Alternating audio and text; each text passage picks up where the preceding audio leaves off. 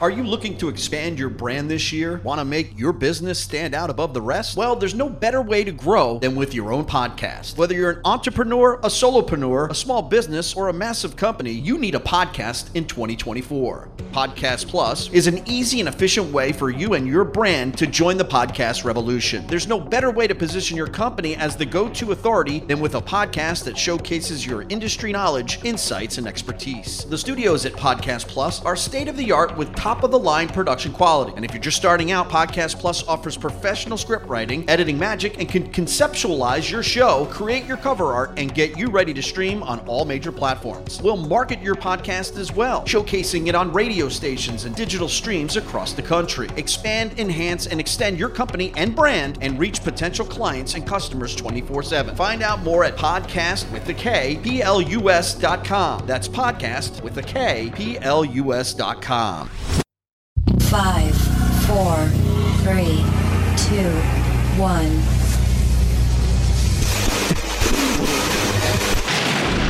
There is another world that awaits, far beyond what we can see and feel.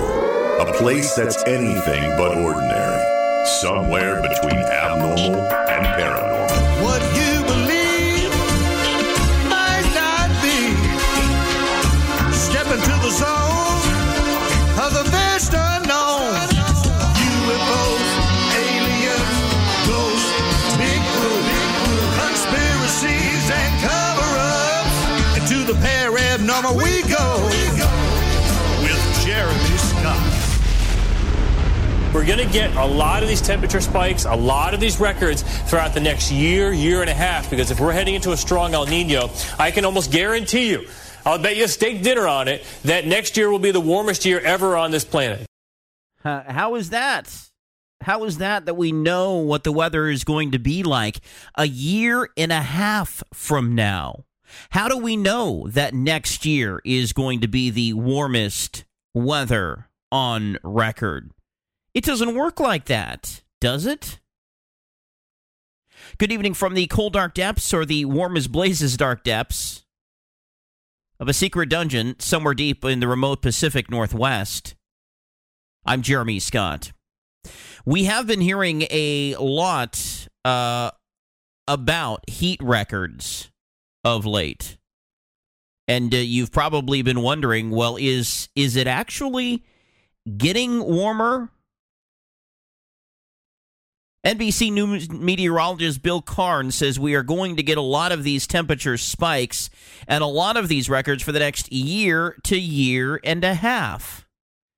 And in fact says that he can almost guarantee, and will bet a steak dinner on it, that next year will be the warmest year ever on this planet. Well, how does he know that?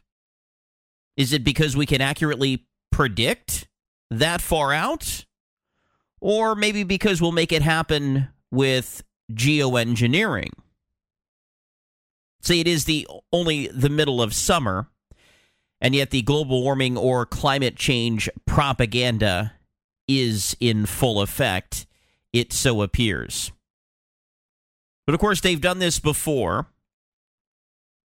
Conveniently or not conveniently, actually right during the pandemic, to make us feel like we were really doing doubly good for the environment and for our fellow man by staying indoors during the pandemic, because we were keeping each other safe from the COVID-19 virus. And we were also saving the planet because we weren't out farting and running our vehicles and doing the things that, I don't know, humans have done for hundreds of years. They say for 4 days in a row, the planet has been the hottest that it has ever been on record, with regions all over the world enduring dangerous heat. Can you sense a little bit of sarcasm in my voice? Well, last week, as we were away for 4th of July, we heard, there's been a record-setting heat event, a whole 61 degrees Fahrenheit globally. And then the next day, 4th of July, Earth warmed to the highest temperature ever recorded by human-made instruments, were the headlines. It was nearly 63 degrees, that according to the U.S. National Centers for Environmental Prediction.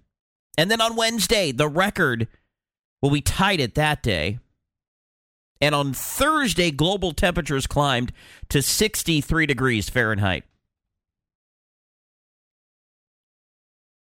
Now, what they're saying is that El Nino and greenhouse emissions are to blame, and that these conditions, well, will probably continue for the next 6 weeks. They talk about how this happened in some regions of the United States where they face now weeks-long heat waves, with dangerous temperatures and intense heat domes occurring across the world. In fact, China and North Africa among them. They want us to believe that heat is the number one weather-related killer in the world, saying that more than 600 people have died from heat-related illnesses every year in the U.S., according to the Centers for Disease Control and Prevention. In fact, if that number seems a bit out of proportion, maybe this one will as well. More than 61,000 people dying during Europe's record-breaking summer last year. A recent study, how conveniently timed, released just yesterday, saying that much must be done to protect against deadly heat waves in the coming years. Now, if this was actually the situation where evil man is to blame for causing all of this, that would be one thing. But we know that the weather has been manipulated, that it's been geoengineered, and it's not necessarily how it is being reported. That is reality, because there is no alternative point of view. I mean, where is just one, I ask you, just one alternative point of view in any mainstream outlet? Just one. I mean, there's dozens or more opinions in mainstream news right now. If you do a quick internet search, you'll find lots of stories shaming us for how we go about our lives and saying it's our fault that the planet's getting hotter and it's causing all of these catastrophic events and we need to change our ways. But not one actually says that this data is flawed. Not one alternative viewpoint is given any sort of boost in mainstream coverage by pointing to geoengineered weather. They just can't do it. It pains them to have any other alternative point of view. So we're going to provide that alternative point of view through our platform here tonight. Because all of this talk of Earth setting new heat records ignores what happened before 1979. I mean, let's be honest. The data that they're citing only goes back not even 50 years, and yet they want us to believe the hype that this is the hottest it has ever been. Now, if we didn't know everything else that we didn't know, maybe we might believe it. But if we know what we know, it sounds a whole lot like propaganda. Propaganda to convince the world that there is climate change, and perhaps to stop commerce, to stop travel globally, to tell us humans are evil, with the goal eventually to put us back in lockdown because COVID-19 failed to do it. People saw right through that eventually, and they can't get away with it. But if they do something that makes it look like the planet is so freaking hot that you could cook an egg on the sidewalk maybe they'll get a little bit more attention to that. That seems to be a very divisive or a very political issue. It really depends on your perspective, which side of that you're on. There's not really 3 or 4 different sides in that argument like there are with many of the other divisive things in today's society. It's that whole divide and conquer that we've talked about, where the goal is just to divide people in so many different ways that instead of having a whole pie or even a half of pie, now we have 8 slices, and there's so many people at odds with each other. We welcome back on the program tonight David DuByne, who is creator of the Adapt 2030 and many Ice Age Conversations channels and author of Climate Revolution, the Grand Solar Minimum. He studies cycles throughout history that affect food production. So we're talking about heat, we're talking about solar activity, we're talking about drought. And David, welcome back to the program. I appreciate you having me back in this most pivotal moment right now. As you can see how an agenda is being pushed, and I'll totally agree with you. The limitation of the foods you can consume, the limitation of clothes you can wear or buy, where you can move, where you cannot fly, where you cannot holiday, where you cannot even take a car across borders. It has to be the right type of car, electric, combustion motor. What's it all lead to? More control of your food. See, this is the thing. You hit it on the head. I was talking about solar activity from the beginning in these 400-year cycles that would knock the knees out of global food production, and that would be the catalyst for the collapse of the economy, the restructuring of governments, and the way citizens are overseen on the planet or farmed, quote unquote. But now it's a little bit reversed.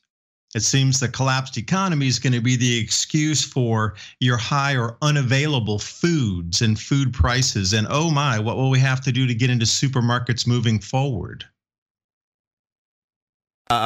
Maybe be chipped?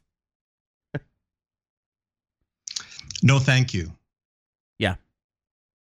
We already talked about that last week. So we're well aware of the mark of the beast. Where you will need said to in order to basically do any sort of commerce. So they take away the options that are out there and really back people up into a corner.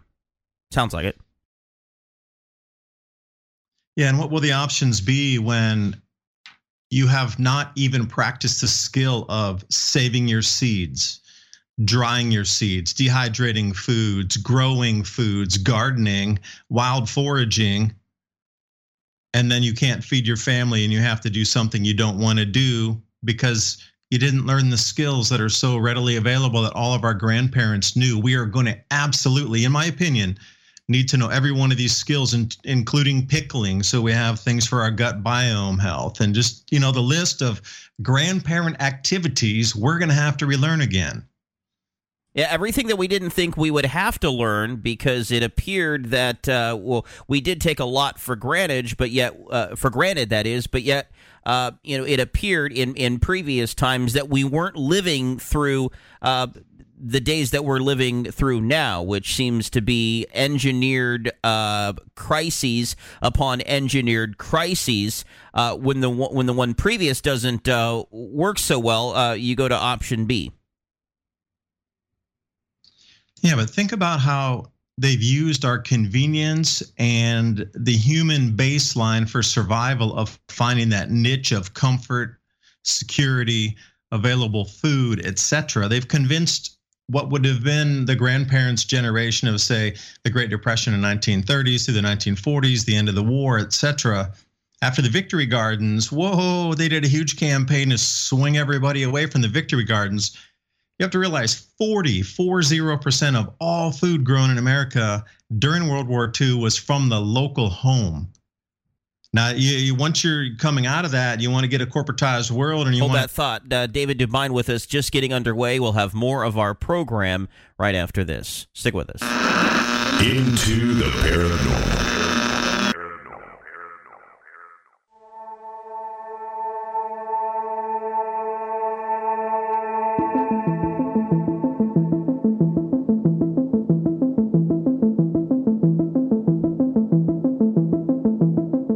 What's it like where you're at? 503-506-0396 in the United States and Canada. That's 503-506-0396, or Skype callers at ITP51. David was just mentioning to me during the break, he's got weather in the 60s tonight. We had about 82 degrees out here in the Pacific Northwest, and we're headed for 90-degree weather later on this week. So this is not extreme weather, David, from at least our two vantage points. And, go to Phoenix or go to Las Vegas where it's always hot, and that's a different story. But for you and I, when we hear, record hot weather, we say, what record hot weather?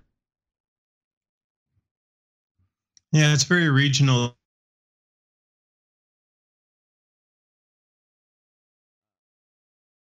We lost David. We're going to have to get that connection back. So hang tight with us. But yeah, very, very weather's always been localized. David, are you back with us? David, we lost you, but I think we have you back now.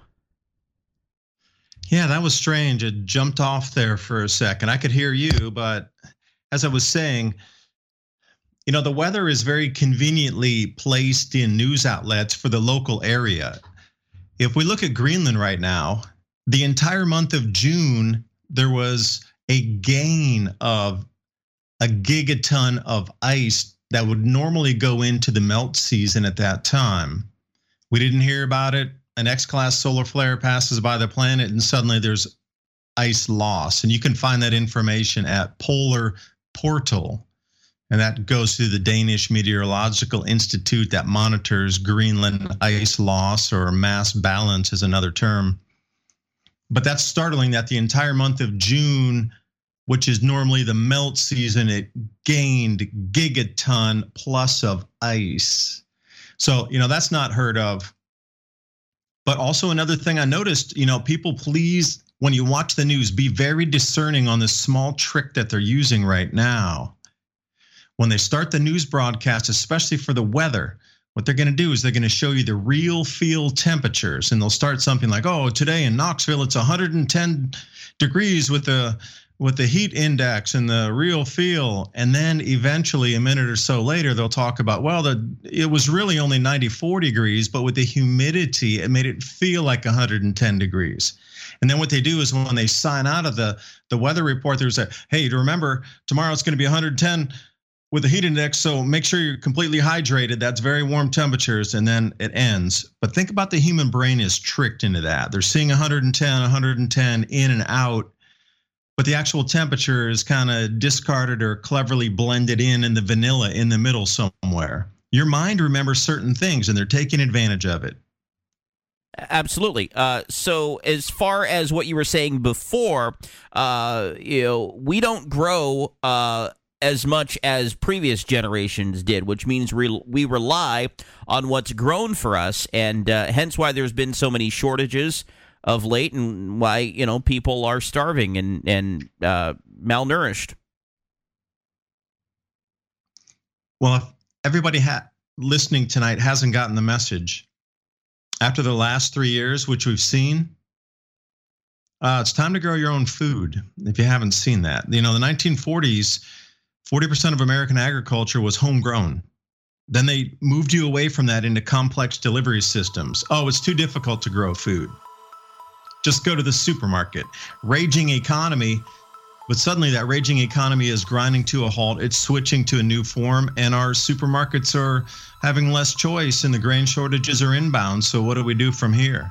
Exactly. David DuByne getting us to think tonight from the Adapt 2030 and many Ice Age Conversations channels. We'll have more of our program somewhere between abnormal and paranormal. Into the paranormal, I'm Jeremy Scott.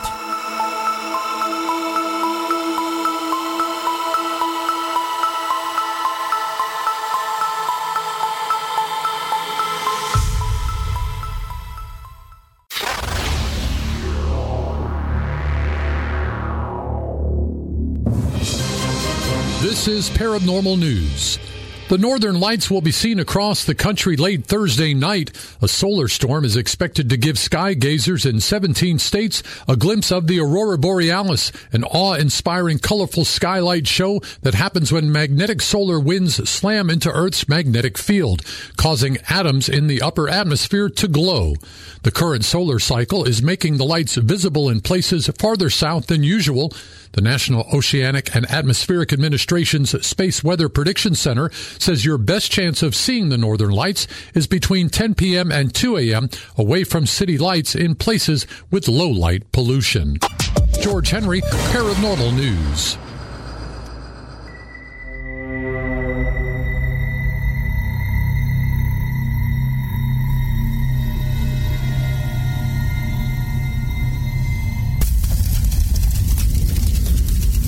Unofficial hottest day on the planet was recorded earlier this week. Records have been broken in Western Canada, while cities in China have sweltered. We're going to have many headlines like this for the next 3 to 4 weeks. It's been a week of record-breaking heat around the world. We're going to continue to break records as climate change continues until that point where emissions and greenhouse gases are no longer accumulating in the atmosphere. Much of the globe faces record-breaking heat. Scientists say Tuesday was the hottest day ever recorded on Earth. The average global temperature hit 62.9 degrees, surpassing the previous record set 1 day earlier. Into the Paranormal with Jeremy Scott. Somewhere between abnormal and paranormal. Let's remember, it's that whole record part. That's what we should be focusing in here when we're locking down the climate lies, is the word record. Record indicates a date, and the records only go back less than 50 years. David DuByne, my guest, and tell us how that plays such an important part in whether you believe this hype or you don't believe the hype, David. Yeah, let me come into that news article right there with the 17 states that are going to see the solar activity. This ties directly into what you're seeing with our changing Earth's climate. The sun directly affects the magnetic field of the planet. The sun is going to end its solar cycle years early in an abrupt drop. This, in turn, our magnetosphere is weaker, so smaller ejecta from the sun, coronal mass ejections, will have more of an effect. Solar wind will too. So when they're saying that 17 states, it's very unusual that you're going to see such a thing. I would encourage everybody to go to spaceweatherlive.com. This by far is hands down the best space weather site you will ever see. If you hear anything space, you'll want to go here. They talk about the sun. They have all the movies, auroral reports, solar activity. And if you are on the site, spaceweatherlive.com, you just drop down solar activity and you go to WSA Enlil, which is interesting that they're using a Sumerian king name for a map. Basically, when the sun shoots something off, they track it until it reaches the Earth. Now, usually if you're going to expect some 17 states in the northern part of, the United States here and all of Canada, obviously, is going to see something, you would expect like an X flare and all these gigantic amount of protons and, electrically charged particles to come down and create all these aurora. But I'm looking at something that's green and yellow, not even red in there. So when you're talking about the amount of protons per cubic centimeter, it's minimal. So what's really causing all of this extra auroral activity with the very, very smallest of flares coming off? It can only be electromagnetic changes that we're seeing. And Jeremy, I might add, if I had a crystal ball and I knew this cycle was inbound, and I knew the populace of the planet would panic when they saw this if there was no explanation, and I'm sitting here in a room with other people, I'd scratch my head and go, you know what? We're going to need to give the populace an explanation why all these things are happening electromagnetically that they're going to see with the cloud cells and the jet streams bend. Their food crops will be lost. We're going to have extremes and storms, dust storms, all kind of atmospheric compression events, massive floods, frontal boundary winds, derechos. This is going to wipe out a lot of crop. Oh, people are going to be very scared. Okay, let's feed them global warming. That'll explain everything that's going to occur from a natural cycle. And I'll leave it there. Yeah, but it's okay about the records. For them to say that this is the hottest on record, is there anything to justify that besides the data from the last, not even 50 years? Are there records that have been hotter than 63 degrees Fahrenheit predating that? Well, as a matter of fact, I just did a video earlier tonight talking about the heat records in the 1930s. For those of you in America, it's called the Dust Bowl. So you might want to, go back in time a little bit and see how the ClimateGate emails tie directly into the warmest temperatures of the 1930s. See, when we came out of this mini ice age, it was called the Maunder Minimum. And it occurred 1640 to say about 1700. And this is a cycle that repeats itself about every 400 years. And when you come into it, there's disruptions in food production and extremes as far as you can see on every continent. So tying back into the cycles, if we're looking at just heat records, the ClimateGate emails were written about, hey, can we cool the past? Because the Maunder Minimum shows that it's a natural thing. We're coming out of a mini ice age and it's rising, and we hit another very light version of this called the Dalton Minimum circa 1810. And then we had the Tambora eruption, which was 1815, which cooled global temperatures and wiped out crop production. The year without a summer, directly tied to volcanic interplay. But no, we can't talk about natural cycles at all. You had a year without a summer, but you're saying that anything in the skies can't affect us. Okay, it's only CO2, that's it. But I digress. If we look at the 4 hottest July 1st, so we're talking about July 1st of back to the 1800s of just July 1st. If we look in the United States only, the hottest records that still stand right now today that have not been broken, as they say, the global temperatures are the hottest ever, 1931, 1901, 1911, and 1933. And you know what the climate scam is? Those records were not broken during this supposed heat wave. Those records still stand. You tell me what's going on. And we've survived nearly 100 years since that. At least. So how do they come back to these records if they had the older records? So, how do they convince people that there's not a cycle, that it was that hot back in 1911, for example? If a record was broken in 1885, 1886, 1911, cold or hot, I don't care either one. Rainfall, snowfall, doesn't matter. But then you have to look back and say, well, that was 100 plus years ago, so something equaled today. So how was it 100 years ago? And what are we being misfed as information? Yeah. Other examples that you might have as far as how we've been, you say misfed with information. That's the nice way of saying it. They're lying to the public, David.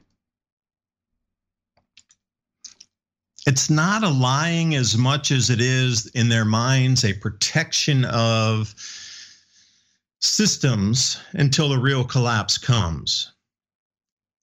And I'll just leave it there because but let me go into another point first to try to connect that. I try to reverse myself into the next thought. So what I had on my mind as we moved into that idea of, is it really? We have to go to the Weather Observer's Handbook. And this was the newest version, 2012, which is used by all meteorologists. And one thing in there agreed on is that you have to have a standard of 5 minutes of average temperature before you can record a temperature. Now, there's been many times from 1875 all the way through 2011 where there was not a 5-minute standard measure that records were rolled back, if you will. So think about this as a conniving way to do it.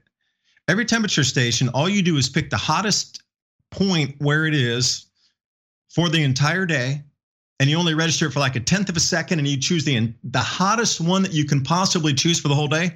But then eventually, they're going to come back and, oh, you didn't observe that for 5 minutes. Okay, we'll roll it back, and then they'll reverse or update the temperatures. But imagine if that's your MO, that's what you're doing. You're picking the hottest ones, knowing in advance that it'll be rolled back, but no problem. The retraction in the media will be years behind that, months behind it, half a decade behind it. But you got the hottest temperatures, pay more global tax. Exactly. The update is well too late to change people's minds. They've already moved on at that point. You talked about July temperatures. Going back to June, there's some claims out there that the global temperature in the month of June has been climbing every year since 1980, which would be 43 years of a monthly increase in that temperature. Does the data show that? The data can show whatever you want the data to show, depending on how you're bending your baseline averages, where you want to talk about the temperature stations, which I would like to for a second. Now, a temperature station is what you consider a rainfall gauge, and there's a thermometer inside there. Normally, in the past, when they started this unified system, it was in the middle of a field, so it could get the natural breezes. It could get the unobstructed sunlight all times of the day. That's normally where these thermometers were put, along with the rainfall and these sort of gauges, wind. It depends. Not every station has a wind gauge on it, but many do. But recently, they've taken them out of the fields, or quote unquote, the city has built around the area. Okay. But something that used to be in a field would now be in the middle of a concrete parking lot, a blacktop asphalt parking lot, or it would be at the end of an airport takeoff and taxiing runway. Or it could be simply moved next to a building where there's air conditioner vents blowing hot air out on it in a reflective surface of brick and concrete all around it. But this is what we consider our temperature stations today when they shouldn't be. This is another way to make data fit whatever you want data to say. And I'll leave it there. The gist of that is that there are fewer of these temperature stations around the world, or they have been moved to hotter areas in order to show hotter temperatures, right? Well, they just closed 3,000 of them. Now, they show you these images of something broken down, some kind of rainfall catching's broken. The cedar timbers around the old box built in the 1800s are decrepit and rain rotten, that sort of thing. Like, oh, we need to get rid of all the old stations. They're no good anymore. But yeah, once they removed the ones that were still in the countryside, surrounded by those old cedar timbers and shingles that were rain-worn from 120 years of rainfall in the middle of a field on a farm somewhere, in the real countryside temperatures. Oh, we can't have those anymore. Those are the ones being removed, and 3,000 plus this year of those have been removed. And they're still deciding others that they should remove for the 2024 year also. It's not just exclusive for this year. And so the question then is, why is there this manipulation? Why don't they just, if we're comparing apples to oranges, leave the temperature stations where they've always been so we can get comparative results? Why is there this manipulation? What is the goal? Human control. You control the food, you control the populace, period. And any parent out there, as well as I do, you will do anything to feed your children, and don't lie to yourself and say you wouldn't. Anything to feed those children. You control the food, you control the populace. And how better would you control it? Now, just saying, we're going back to ancient records. We understand there's cycles every 400 years coming in of electromagnetic activity changes. The sun steps down in its frequency and its also output, which now admits, NASA and NOAA and the European Space Agency, they all say solar cycle 26 will be a grand solar minimum cycle, all the way out through cycle 27. That's an agreed on. They already saw the cycle shift, and here we are, once in a 400 year. Yeah. Well, David, so calm the populace. David, so this is the whole thing. There's going to be so much disruption in the food system that will disrupt everything else. From the economy, and then people will call on the government to make changes, but they can't because it's a natural cycle. Yeah, and speaking of those cycles, David would know because he has looked over these cycles and probably actually knows them like the back of his hand. We'll continue with David DuByne. He's author of Climate Revolution, the Grand Solar Minimum, his website, oilseedcrops.org. What's it like where you're at? If you want to call in with a weather update, we'll welcome that. 503-506-0396 in the United States and Canada. Into the paranormal.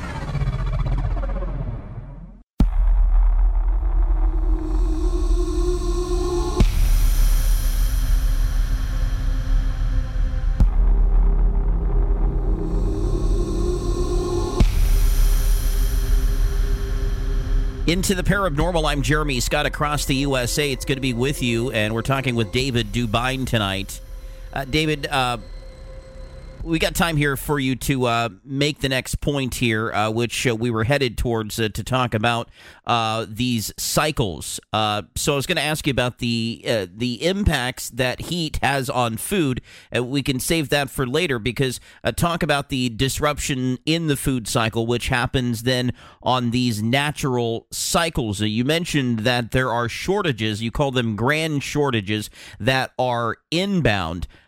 Because these are natural cycles, is that less reason for us to freak out? And is that being used as an opportunity by the elite to say, hey, it's this global warming, it's this climate change causing what's happening, to the food supplies when really it's a natural process?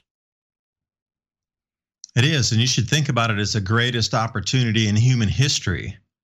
I mean, think about that for a second. You have the chance to actually step off of a system that's costing you, how much percentage of your life and your energy and your time and your money every single month. And you can step away from part of that because this cycle is here.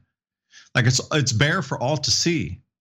There's going to be very big disruptions in the grains, in the vegetables, in the edibles. So if you have these techniques, if you've got these styles, techniques, whatever to store it, grow it, save seeds, etc., you're going to come out of this, just so much more in tune with these changes electromagnetically. The more you put your hands in the earth, the more you discharge these changes that are coming in. You think about the lobes of the hemisphere of the brain, everybody perceiving reality different, strangeness going on. Like we got rubber shoes on, we're not putting our feet in the soil, our hands in the soil, growing our foods, eating our foods are coming from who knows where. Instead of growing it next to your house where you touch it, you talk to those plants, the energy's from you into those plants. That's the way we need to be living. Electroculture. I don't want to buy something from half a world away that's been touched by how many people, angry in the day, or, sending a whatever into the food. They're not ripe when they're sent and they're solely supposed to ripen with different gases through the journey. That's crazy. I want to grow something right next to me. I don't know about how you feel, but another thing, you mentioned a cycle, and they keep these bevy of news articles are saying it's the warmest in 125,000 years. And I look at this and that's insanity. This is the coolest interglacial in the last 400,000 years. If you go back the last 4 interglacials, this is the coolest one of them. And I look at this and I say, well, we don't even know anything about the humans that lived 110,000 years ago. Where are their society? They had 10,000 years of warmth like we do. Where's their society? Where's their inventions? Where's their technology? Where's their combustions? But they probably didn't even use that. They used Earth's magnetic field to generate power. I mean, we look back at these cycles, 125,000. Are you kidding me? We don't even know anything about that time period whatsoever. And 70,000 years in the middle of the glacial period, when systems had stabilized so you would know the plant and the harvest dates, there were massive cultures around the planet. But we don't know what the temperatures were. There were no satellites 70,000 years ago. That's just, absolute, child crayon painting that they're trying to give us is a portrait. It's not, for the gullible it is, but for those discerning, there's a lot of changes, and you can look at it whatever way you want to look at it, in a dire strait or the greatest opportunity in human history. I prefer to look to the latter myself. David, what is behind these cycles then? What causes these crops in some years to grow less or more? Rainfall, I guess, would be the number one. And that's determined by where the cloud cells and jet streams sit on solar activity. We have the solar maximum and the solar minimum every 11.5 years. But then those in turn are more powerful cycles within cycles. So how many of those turn into a centennial minimum, which is a once in 100 year? Look at a lot of low solar activity 100 plus years ago. Crops were struggling then as well. So it is about cycles, but nobody wants to talk about cycles, Jeremy. I don't know what it is. Why are they afraid of the past? Is the past the crystal ball for the future? I don't know. It's the ghost of seasons past. And you speak of rainfall, and the rainfall can be manipulated through geoengineering operations, things we've spent many hours talking about on this program. From the cold, dark depths of a secret dungeon somewhere deep in the remote Pacific Northwest, we'll continue into the next hour with David DuByne. Right after this, I'm Jeremy Scott. There's another hour of Into the Paranormal coming up. Hold on to your seats.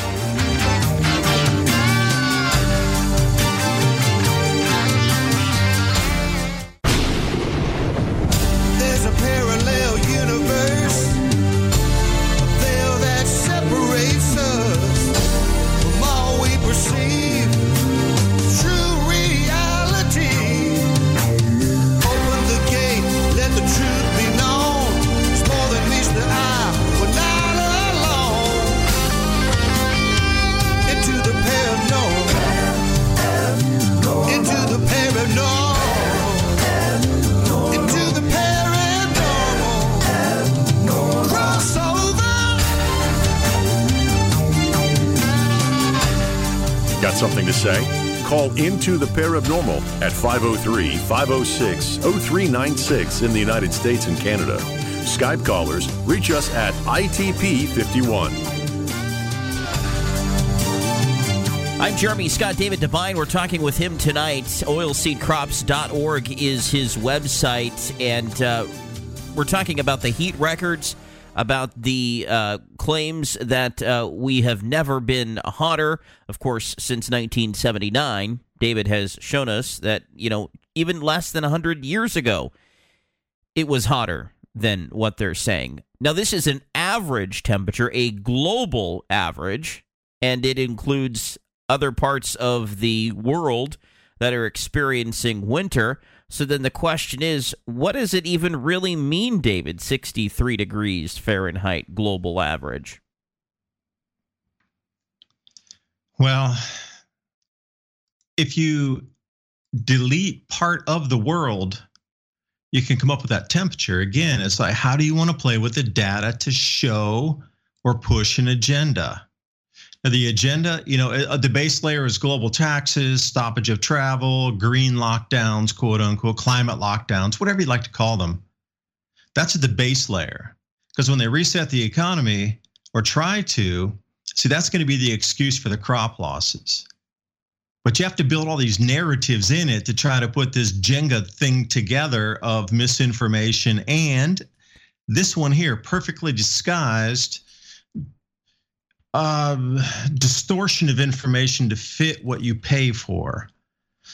So I'll agree. If you say 63, but they didn't define, did they take off 60 north to 60 south and they discluded or cut away? Discluded, I don't even know if that's the word, but cut away the North Pole and the South Pole. And those don't count as averages because that South Pole might be, 20 degrees Celsius cooler than average, and we can't count that. I thought we were talking about the global total, not something that would say 60 north and 60 south is excluded to the both poles. That's unacceptable if you're talking. And how in their right minds can they say without a temperature station every square mile across the planet at ground temperatures that they could even know what the temperatures were? You would need a floating ocean buoy temperature. Every square mile of the ocean across the entire planet through all the oceans, all of them, to get the true temperatures of this planet. It's a joke what they're trying to tell us right now. So is what is your take when you hear reports that they say this heat is because of El Nino in combination with greenhouse gas emissions? I would say if you want to mess with the temperatures and use them and distort them to your advantage, you could discount the last 3 years of La Nina, which is extremely rare. You have to go back to the 1920s to find something like that. 3 La Nina in a row. So rare. 2 times in the past has it occurred. 1880s and like I say, after the early 1900s. Twice before. So now we're coming in like, oh, it's a 100-year record. Okay, great. Well, it was a 100-year record with the 3 La Nina in a row. Now, they might try to count that one in the 1970s where it was sort of a half in the front and half on the end. And those temperatures stabilized before they rose for a few months in the Pacific.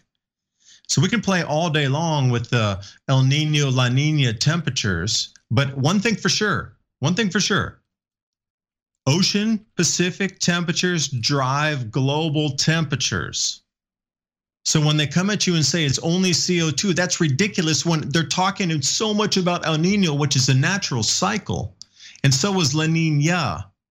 To warm the oceans, cool the oceans, cool the Pacific, warm the Pacific. Natural cycle intensified by solar activity in certain phases. Solar maximum, solar minimum.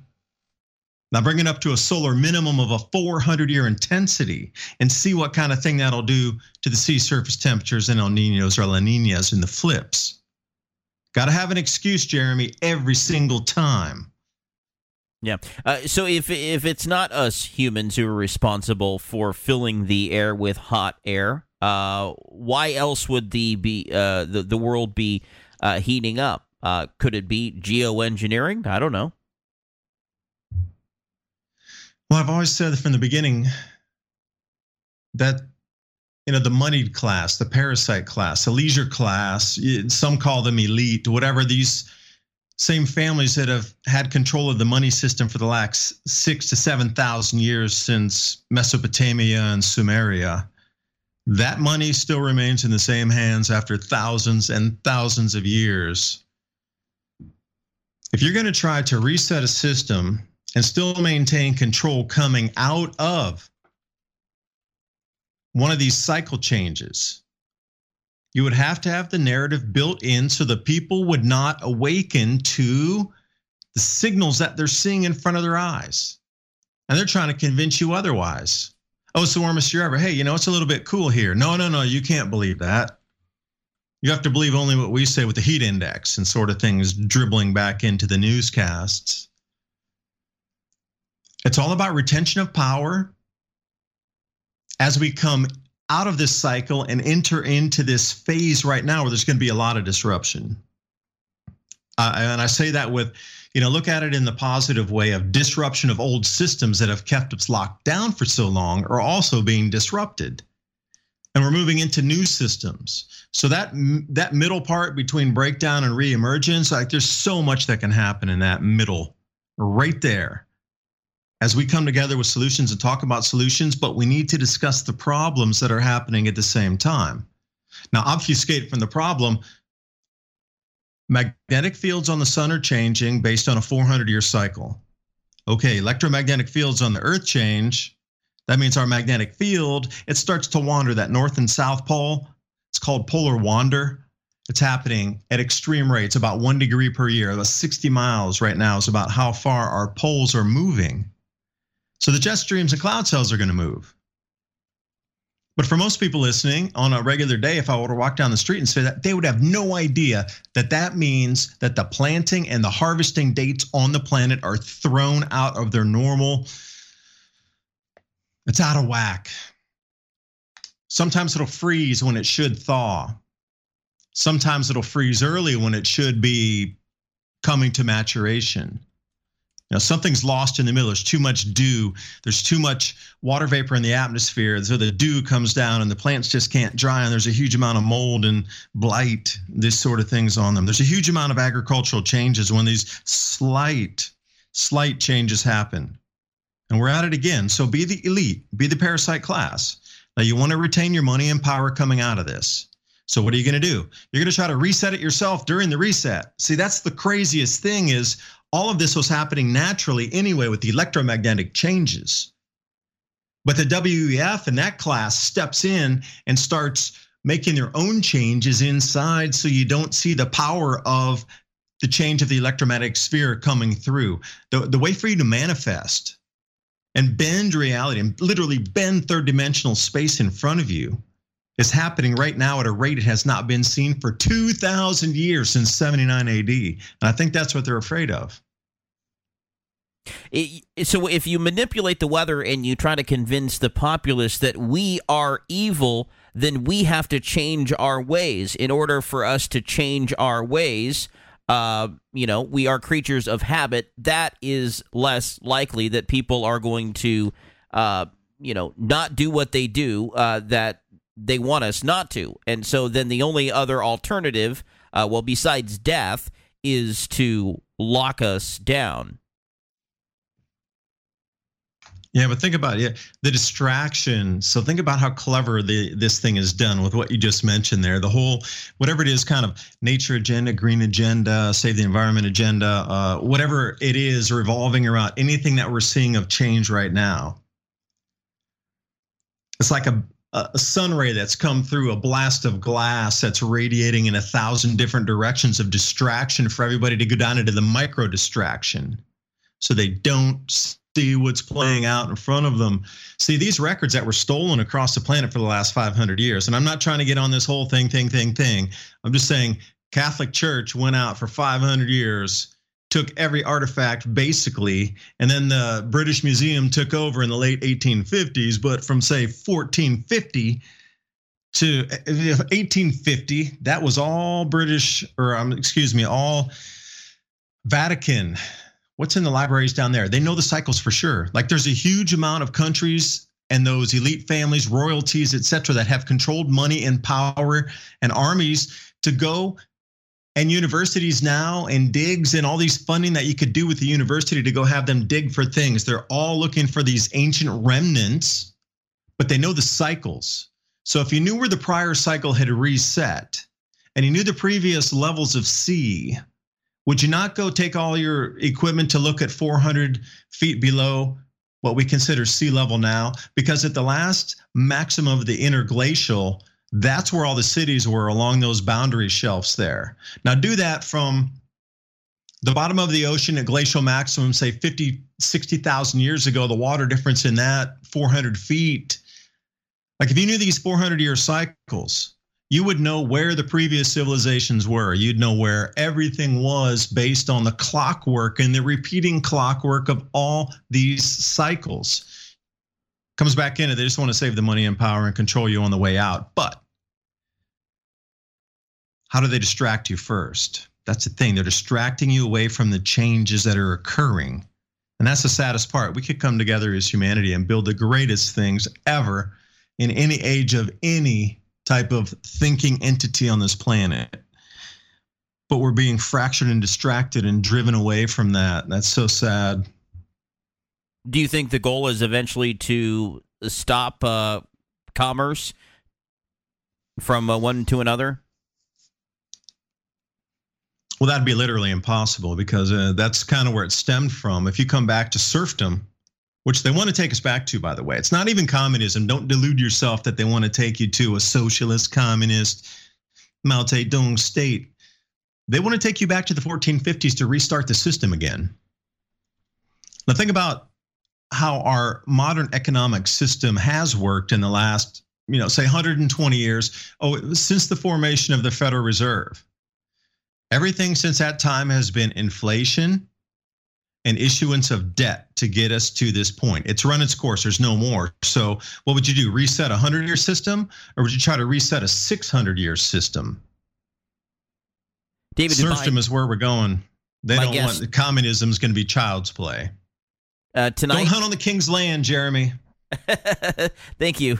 David DuByne, my guest, author of Climate Revolution, The Grand Solar Minimum, and the Adapt 2030 and many Ice Age Conversations channels. We're talking with him, and we'll continue our conversation after this. 503-506-0396 in the United States and Canada to join us. We'll continue our program with some more thoughts from David and wrap up our conversation with him. In fact, stick around. Why are these cycles not more public? Huh? Is there some sort of conspiracy behind it all in order to believe the planet is warming? Into the paranormal.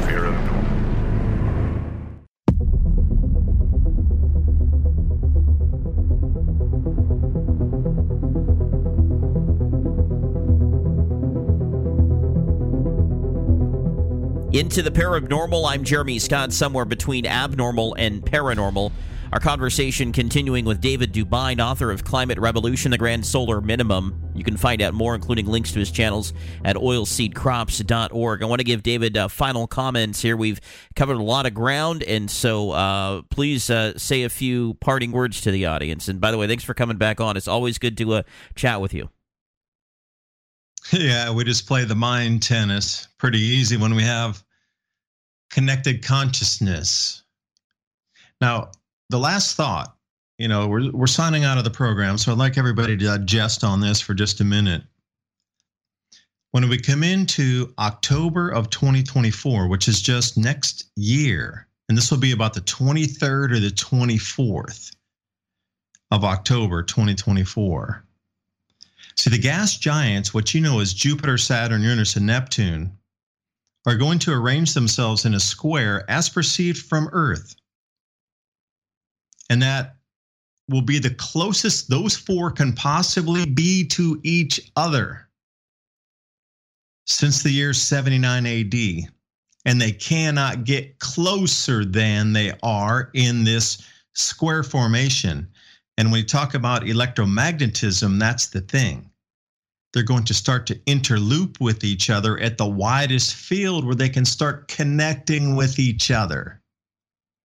And they're going to create a slight second magnetic field in our outer solar system all the way to Mars.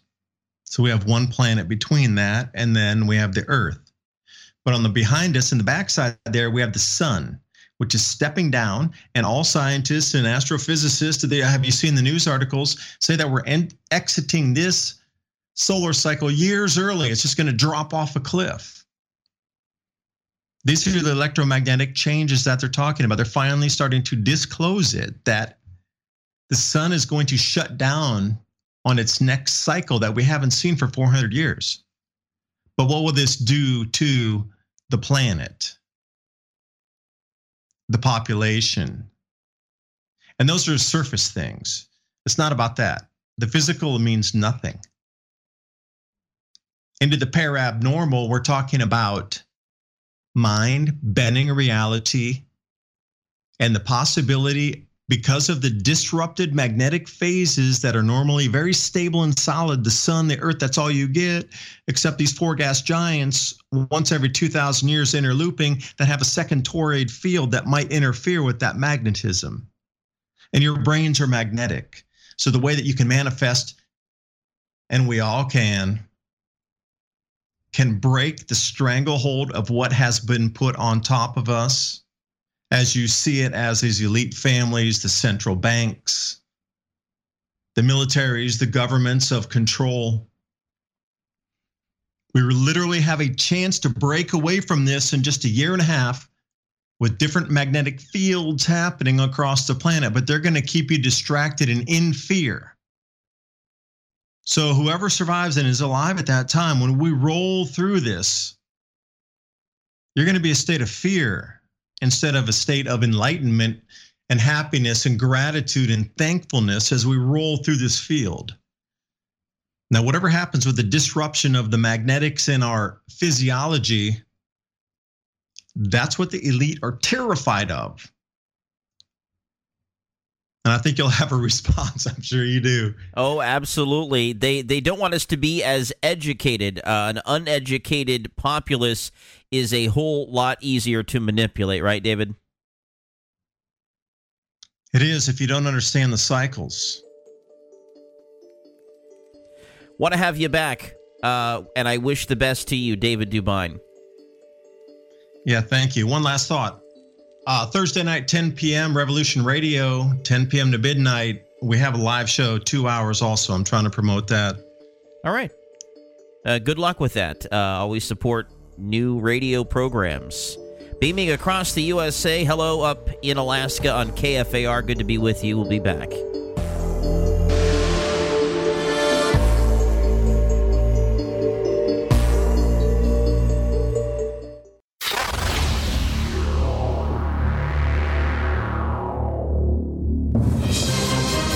This is Paranormal News.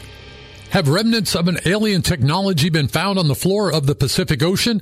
A team led by Harvard University professor of science Avi Loeb has recovered fragments from a meteor that landed in the waters off of Papua New Guinea in 2014. What's so special about this find? Since it's moving faster than 95% of all the stars in the vicinity of the sun, it may be aided by propulsion, and moreover, it may be made of some artificial alloy that makes it tougher than even iron meteorites. Professor Loeb tells News Nation it suggests that the dozens of metallic marbles found embedded in volcanic ash could be a spacecraft from another civilization or a technological gadget. The research team combed the ocean floor with magnets after the government narrowed down the radius of where they believed it may have landed. U.S. Space Command confirms with almost near certainty that the material came from another solar system. George Henry, Paranormal News.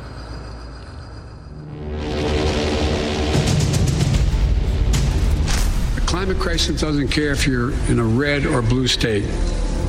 It's an existential threat. Obama's talking about all of this with the global warming and that. A lot of it's a hoax. It's a hoax. I mean, it's a money-making industry, okay? There is no climate crisis. They're carrying out a campaign to try to convince the population that global warming is a liberal hoax. It is unequivocal that human activities are responsible for climate change. That's the finding of a new study by the UN's Intergovernmental Panel on Climate Change. News that will be ignored because it doesn't fit the script endorsed by the United Nations that the planet is warming so dangerously that people are already dying and our civilization faces collapse. Blurring the lines between the paranormal and abnormal. You're headed into the Parabnormal. Are we headed for doom? Are we headed for climate doom? You know, I can't help but think when I read headlines that say catastrophic climate doom loops, in quotations, could start in just 15 years, new study warns. I will say that one's from Live Science. I hope there's some science in that article. Doom loops, climate tipping points, they say, are a possibility within our lifetime. These doom loops, cycles. Seems like there could possibly be a correlation. Very much like we talked about in the first hour and a half of our program. You know, I'm all for any sides of the argument here. So if you're pro climate change, if you're not a believer, whatever the case happens to be, pull up a chair, add your voice to the conversation. 503-506-0396 in the United States and Canada. That's 503-506-0396. I want to get the voice of Tom Harris on now. He's executive director of the International Climate Science Coalition, which is a non-partisan entity that works to promote better understanding of climate science and policy worldwide. He has 30 years of experience as a mechanical engineer and project manager, science and technology communications professional, technical trainer, and S&T advisor to a former opposition senior environment critic in Canada's Parliament. For the past 14 years, he has been working with a team of scientists and engineers to promote a sensible approach to a range of energy and environmental topics, climate change in particular. Tom, welcome to the program. Yeah, it's good to be on, Jeremy. Good to have you here. And when you hear that we are setting heat records, that the globe has never been this hot, of course, not at least since 1979 or before, what is your reaction to that? Well, I have to say, I really don't care, and I don't think any of your listeners should care either, because the whole concept of a global average temperature is completely fictitious. No, and you know, the idea that it really matters is obviously wrong, because let's say half of the Earth got 5 degrees warmer and half the Earth got 5 degrees colder. You know, that would be a catastrophe, because you'd have such massive temperature and pressure gradients.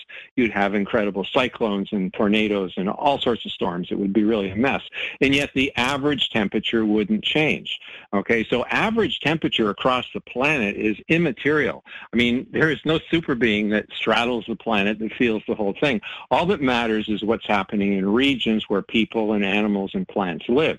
And if you look at the record of the best part of the record for the whole database for the Earth, it's the United States. The United States has the best records, and they don't show that those days, July 3rd and 4th, were any hotter than usual, and they don't show that there's an increasing number of, you know, more than 100-degree temperature days in the United States. The best record in the world, which is the United States, shows no increase in temperature. And so, you know, you have to also back off and say, well, just a minute, how did they get the temperature 10,000 years ago? Or 20 or 50,000 years ago, because they're saying it's the hottest it's been in 120,000 years. Well, of course, the only thing they can do is they can look at tree rings, and they can look at ice cores and other sorts of proxies. Those are things they use to indicate temperature, and those don't indicate temperature to hundredths of a degree. And yet it's funny, Jeremy, if you look at the actual record, the record was set on Monday by 0.16 degrees Fahrenheit, okay, over 2016. So that's just a little over 1/10 of 1 degree Fahrenheit was the increase. And then you get to Tuesday, and they say, oh, well, it was now almost about a half a degree before, you know, above the 2016 record, which was before. Now, a half a degree, you cannot measure with the proxies what the temperature was 10,000, 50,000 years ago to that kind of accuracy. And you also have to wonder, well, how do they even get the temperatures that they're giving to 100th of a degree? Well, what they do in this case is they average temperatures from buoys in the ocean, from surface measure temperatures, from satellites, and they use a fancy computer program to actually figure out what the Earth's average temperature is. Now, that's a very complicated process, and what we find, generally speaking, is that the models they use to calculate that are highly flawed. Okay, the models forecast, if you take the current models for climate change and you go back 30 years in the past and you plug in the conditions that existed then, temperature and, you know, the different environmental conditions, and you run the model to see what should be today's temperature, what you get is a temperature that's 3 times higher, three times more warming should have occurred than actually did occur. So the models have failed massively. So to use them as forecasts of the future doesn't make any sense, and to use them for understanding, you know, temperatures as average across the whole world right now doesn't make any sense either. But I want to point out one thing, and this is something that's rarely brought up. I mean, many people will bring up these next 2 points, and that is that we know that it's not abnormally warm now because in around the year 1000 AD, during the medieval warm period, they were growing citrus fruit in northern England, where they can't now because it's too cold. And similarly, you go back in time to the Roman warm period, okay? That was a time when we had much warmer periods throughout the world as well. So what you find generally is that it's, you know, the indications are that we're not in an unusual temperature regime. The warmest period since the end of the last glacial period was called the Holocene optimum. And that was almost certainly warmer than today. Same thing with the Roman warm period. Same thing with the medieval warm period. So, the Vikings actually left Greenland because they all died because it suddenly got cold. So climate change is real. It's just that we're probably not causing much at all, and current temperatures are not unusual. But if they were to use this as a means to carry out some sort of agenda, i.e., the globe is getting hotter, we have to go into lockdown, or we have to depopulate the Earth, that does become a problem. I think you would agree. Yeah, that's right. And when they talk about doom, there is doom coming, and that is that we'll have insufficient energy and people are going to freeze to death in much of the world. They'll starve to death as well. Because think about what happened in Texas. Okay, Texas is the state that has the most wind power. And they were so intent on pleasing the environmentalists that they had as much as 50% of their electricity coming from wind power. And just before that big storm hit in February of 2021, the wind died. It just went to virtually nothing. Okay, so they went from 50% or thereabouts of their electricity to zero. And of course, in that cold snap that followed, there was all sorts of problems, but the main problem was they lost all their wind and, of course, solar power. And up to 700 people died from hypothermia, from hypoxia, from all sorts of things, which led to them actually dying. And so, and of course, $200 billion in damages across the state. And that's what's coming if we follow the climate agenda. We are facing potential doom, and that is because we won't have sufficient energy to create our food, to heat our homes, for transportation, to run our military. I mean, China's not doing this. You can be sure of that. But we are. So it's going to greatly weaken the West. Yeah, 600 in the U.S. every year, 60,000 in Europe during their heat wave last year, 13 supposedly deaths from heat so far in the state of Texas this year. Okay, so is the goal here, what do you think? Because there's only a couple of ways that we solve this problem if it really is humans heating up, which you've made the point that we're not the cause, but that it could be a depopulation agenda, because the only way that you, I guess, change human behavior is you put us in lockdown, or you decrease the birth rate and you increase the death rate. Yeah, and it's interesting because Vogue magazine just had an article in which they said that having a child is the greatest act of environmental terrorism, okay? Because, of course, they say that humans are destroying the climate. And you see this with various environmental groups. Believe it or not, there's one group called the Voluntary Human Extinction Movement, and they think that the Earth will be better off if there's no people at all. And so they advocate, and there's thousands of members across the United States, I understand, they're advocating that nobody have children, period. Okay, and it is interesting because if you look at the Sierra Club, there was an interview that Tucker Carlson did a few years ago, and he was asking the head of the Sierra Club, why are you promoting abortion? What does that have to do with the environment? And at first, the director of the Sierra Club tried to make it a women's rights issue, but Tucker didn't let him go. He just stuck at him. He said, yeah, okay, sure, but what does that have to do with the environment? And he admitted, because we want to reduce the world's population. Okay, so I think that behind the climate scare, there's a lot of different motivations. I think most people are just simply ignorant. They don't know, for example, that you cannot average temperature. Okay, it doesn't mean anything. And maybe in the second half we can get into that, because there's some very good physics behind that. Yeah, okay, so I kind of asked the guest earlier in the first part of our program, what does the global average temperature of 63 degrees Fahrenheit even mean? Well, it doesn't mean anything. And in fact, it's interesting because when you look at things that we measure, okay, different quantities or qualities or whatever, in the case of temperature and density and viscosity, those are qualities. They're not quantities of anything. They're qualities, kind of like color, okay? And you can't average that. You couldn't say, what's the average towel at Walmart? What's the color of the average towel? It wouldn't make any sense. It would be some sort of weird brown, I guess. And so like averaging qualities makes no sense. Averaging things like height or weight or dense or things that you can add up, that makes sense, okay? In physics, they call that an extensive property. Those are things that you can average. But intensive properties are qualities of something, and you cannot average those and get an average temperature. To give you an analogy, Jeremy, it's as if you took all the phone numbers in the New York phone book, added them all up, got some massive number and divided by the number of people in the phone book, and you got what? The phone number of the average person. I mean, it wouldn't make any sense. People would say, well, that's stupid. And so the whole concept of average temperature is completely insane. It doesn't exist. So they're trying to scare us with insignificant changes in a parameter that doesn't exist to further an agenda which has many motivations. One of them is depopulation. Another, of course, is making money, because there's over $1 billion a day going into climate finance, and most of it goes to the wind and solar companies. So they're making an absolute fortune. Some people think that the climate issue is the way to world government.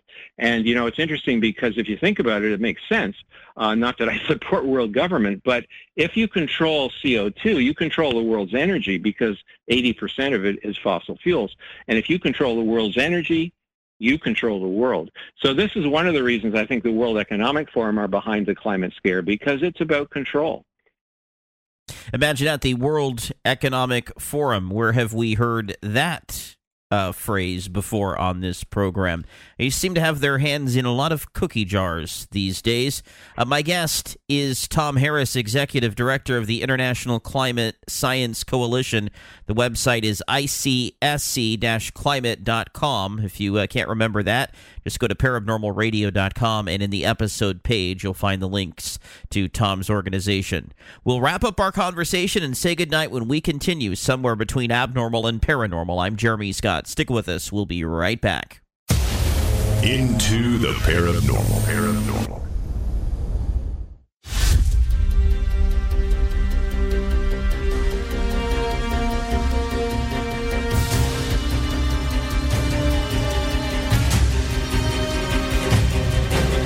You know, if I told you that all across the world the weather is different for each and every one of us, you would look at me with that face. Well, no duh, Jeremy.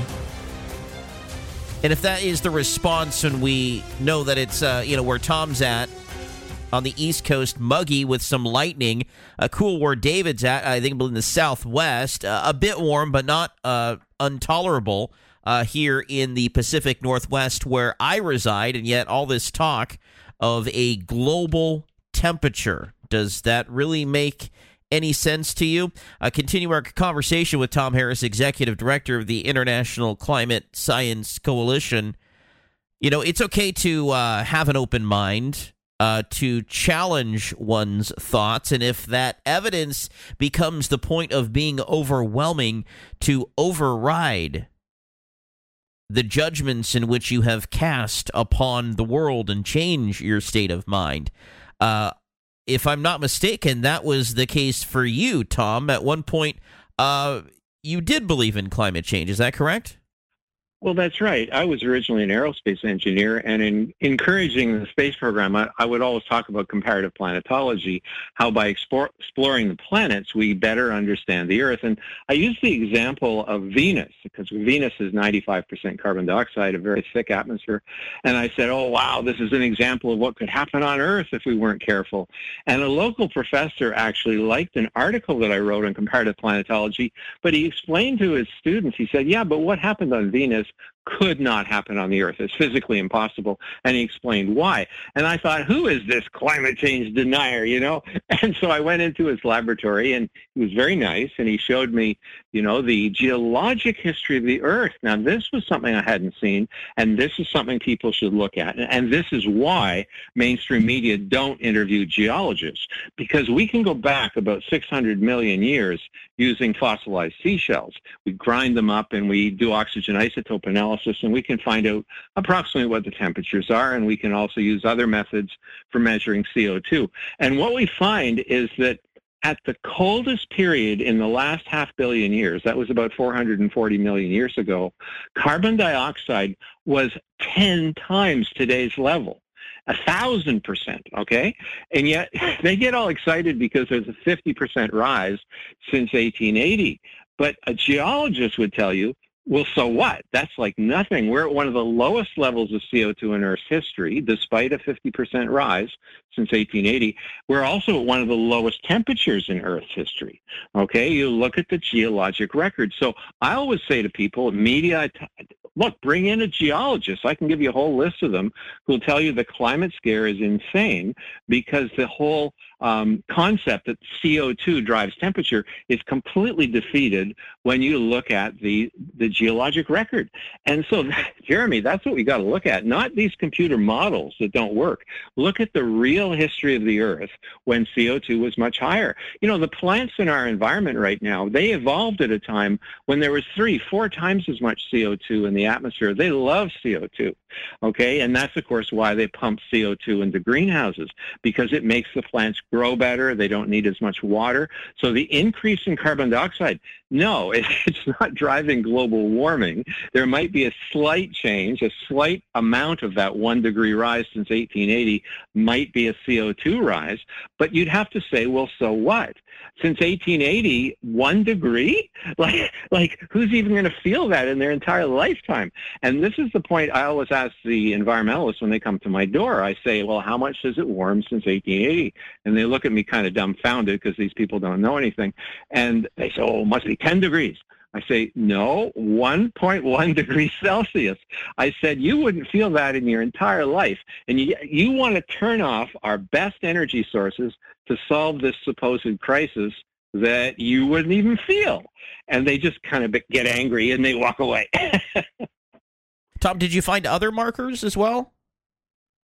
Oh, yeah. I mean, if you look during the Little Ice Age, which was a period from about 1350 to around 1850, that sort of time frame, what we find is that there were, in fact, much more extreme weather then. Okay, the Chinese found there was more typhoons in the Pacific when they analyzed the floor of the Pacific. And, you know, complete towns on the coast of England were washed away because there was more extreme weather then. Cooling causes more extreme weather, not warming. Tom, tell us about your organization quickly. Yeah, sure. International Climate Science Coalition, founded in 2007. We're taking a nonpartisan approach to try to promote sensible energy solutions and sensible climate adaptation, but we can't stop climate change. ICSC-climate.com. Tom, thanks for coming on the program. Okay, it was fun. From the cold, dark depths of a secret dungeon somewhere deep in the remote Pacific Northwest, keep those air conditioners cranked up, stay nice and cool, and come back with us tomorrow night.